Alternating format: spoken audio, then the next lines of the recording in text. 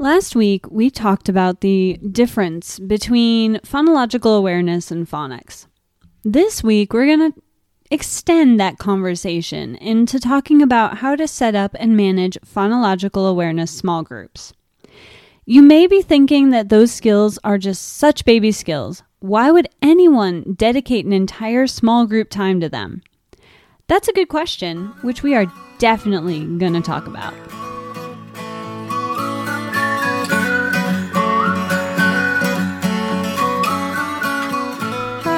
I'm Jessica Curtis of Teaching Struggling Learners. I'm a boy mom and a veteran teacher. You're listening to the Reaching Struggling Learners podcast, where we talk all about helping students succeed academically, socially, and behaviorally. Thank you so much for tuning in.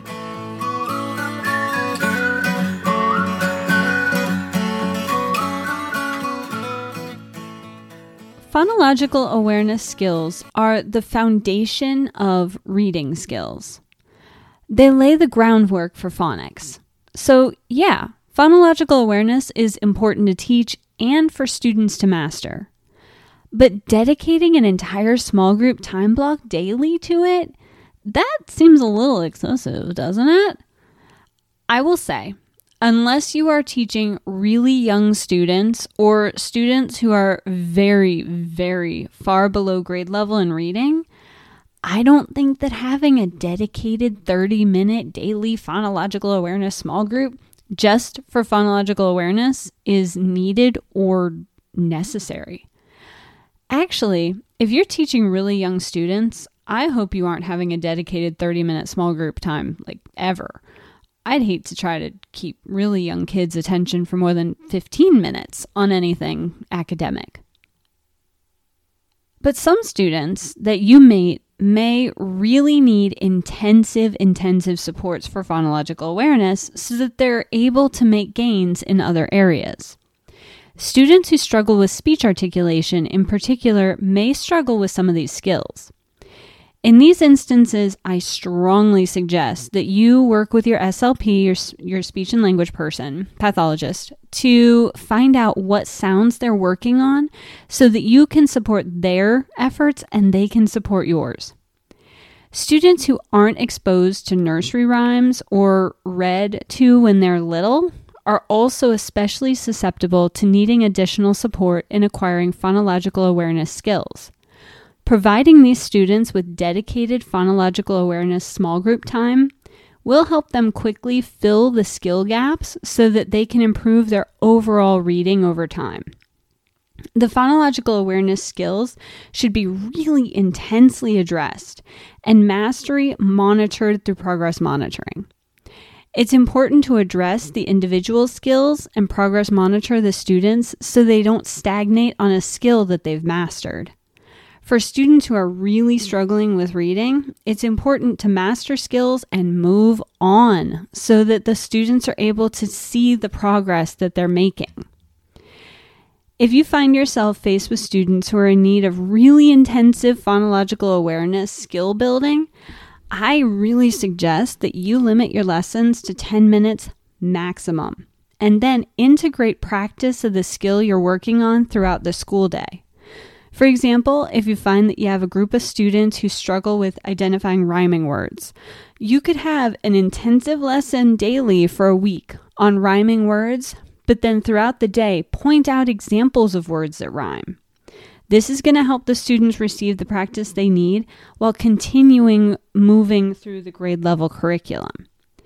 Not to mention, it isn't going to hurt any of your other students to have those skills practiced, even if they're able to do them independently. Having a quick 5 to 10 minute daily warm-up, which includes phonological awareness skills, is also a great way to integrate the skills into your school day. This is going to help you to address the skill gaps of struggling students while providing other students with additional practice to really solidify their use of the skills at the same time. In this instance, you could practice a specific skill for an entire week and then move on to a different skill the following week. If you see a few students who need a little extra practice with it, spend a few minutes in small group to work on the skill specifically with that group of students. Chances are those students probably work together in a small group with you for intervention anyway, so slipping the skill in during that time could be very effective. When I taught lower grades, we used to practice our phonological awareness skill in line, waiting for the restroom or maybe the lunchroom, or quite frankly, just walking down the hallways. Some of the kids' favorite things to practice were counting the words in sentences or the phonemes in the words. I would say a word or sentence, and the students would hold their fingers up like in front of their chest to indicate how many words or phonemes. We did the same thing with syllables. Another one was I would say 2 words while the students were in line, and they would show like hand signals to tell me if they rhymed or not, or maybe if they had the same initial or ending phoneme. All of that little skill practice, it helped my students to gain more confidence in those skills, and it didn't detract from my other lesson or small group time. Most of the time, the students you have are only going to need practice on 1 or 2 phonological awareness skills. So dedicating an entire small group time to these skills and hacking out that time in your schedule, it really isn't going to be that effective. Instead, I'd suggest grouping the phonological awareness skill with the related phonics skills during your small group time.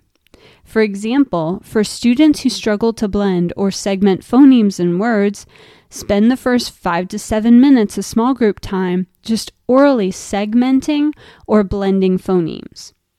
You can use visuals to help with that.